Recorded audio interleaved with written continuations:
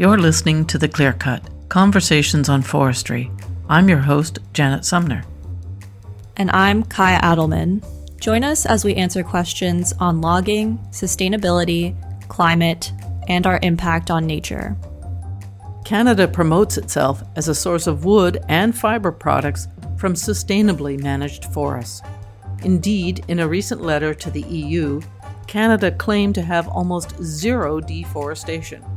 And it's also on the Natural Resources Canada website. Before coming to work at Wildlands, and even studying environment at McGill University, the main focus when it came to issues of unsustainable logging and the environment was the Global South.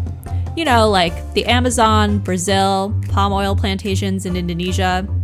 The boreal forest, as important as it is from a nature and climate perspective, was barely in the conversation.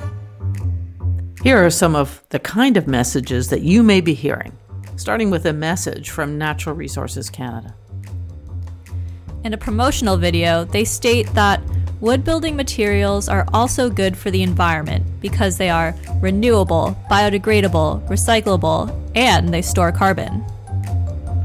Directly from the forest industry, you may have heard that Canada leads the world in sustainable forest management, or that forestry plays a key role in the fight against climate change. The messages you're hearing might be most clearly captured by the Natural Resources Canada tagline, "Wood is good for building, good for the environment, good for Canada." It makes me think that if I want to be a good environmentalist and do my bit for the planet, I should put my votes and dollars with wood. But when I hear these claims, something just is not sitting right with me.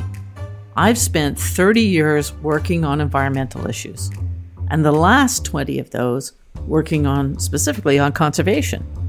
As someone who has flown literally millions of hectares of our managed forests and worked with the forestry industry on those millions of hectares to do better conservation planning, there's something that's just not adding up.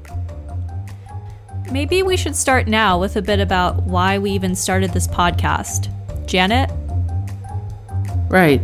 So the idea was that we would use this podcast to get a better sense of Canadian forestry from an environmentalist perspective, reconcile some of the conflicting messages we're hearing, and take our audience on that journey so that we can all get a better understanding of the issues. We want to unpack and expand the issues. Answer questions like, does Canada have deforestation? And what's the carbon footprint of forestry? Here's a sneak peek of some of those answers. We talked to our senior forest conservation manager, Dave Pierce, and we asked him point blank, is forestry sustainable? Yeah, I'd have to say not as sustainable as it purports to be, and it's not sustainable under the current footprint of forestry, because we're in both a biodiversity and a climate crisis, and I think we need to take some radical action. We met with Peter Wood, adjunct professor at University of British Columbia, who had more to say on unsustainable logging practices in BC. I was up in East Creek on North Vancouver Island, where we saw the most extreme road building you can imagine. It's actually featured on some reality TV show for being like extreme logging. Uses dynamite for blasting trees off of the side of the mountains because it's too steep to go in there with a chainsaw.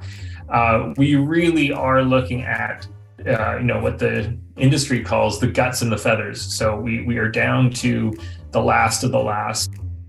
On an issue near and dear to my heart, Nature Canada and the Natural Resources Defence Council spoke about Canada's climate plan and the missing emissions from logging industry. We saw that there were clearly indicated emissions for every sector of the Canadian economy: oil and gas, electricity, transportation, agriculture. But we were looking to see what were the emissions associated with the logging sector, which we know in Canada is a huge sector, and we were expecting to see something there about the impacts of that industry. And it wasn't there. This is deeply troubling. If Canada is not counting direct carbon emissions from logging, we can't make the right decisions. What we count, we can change. Former Nature Canada Executive Director Graham Saul highlights the fact that under our current accounting system, it looks like forestry is almost carbon neutral. What you get is basically a jumble of different kinds of forestry-related emissions all packed together in a way that basically makes it sound like the forestry sector is carbon neutral. In fact, one could be excused for reading the government's emissions reduction plan and coming to the conclusion that forestry activities are actually good for climate. I really liked what the NRDC's Jennifer Skeen had to say, that logging isn't necessarily a lost cause, and it can be compatible with a climate-safe future. There is one very fundamental difference between the fossil fuel sector and the logging sector, and that's that the logging sector is not inherently incompatible with a climate-safe future. Follow us on our deep dive journey into logging, sustainability, and carbon. For updates on the podcast and our other work at Wildlands League, follow us on social media. That's at Wildlands League on Instagram, Twitter, and Facebook.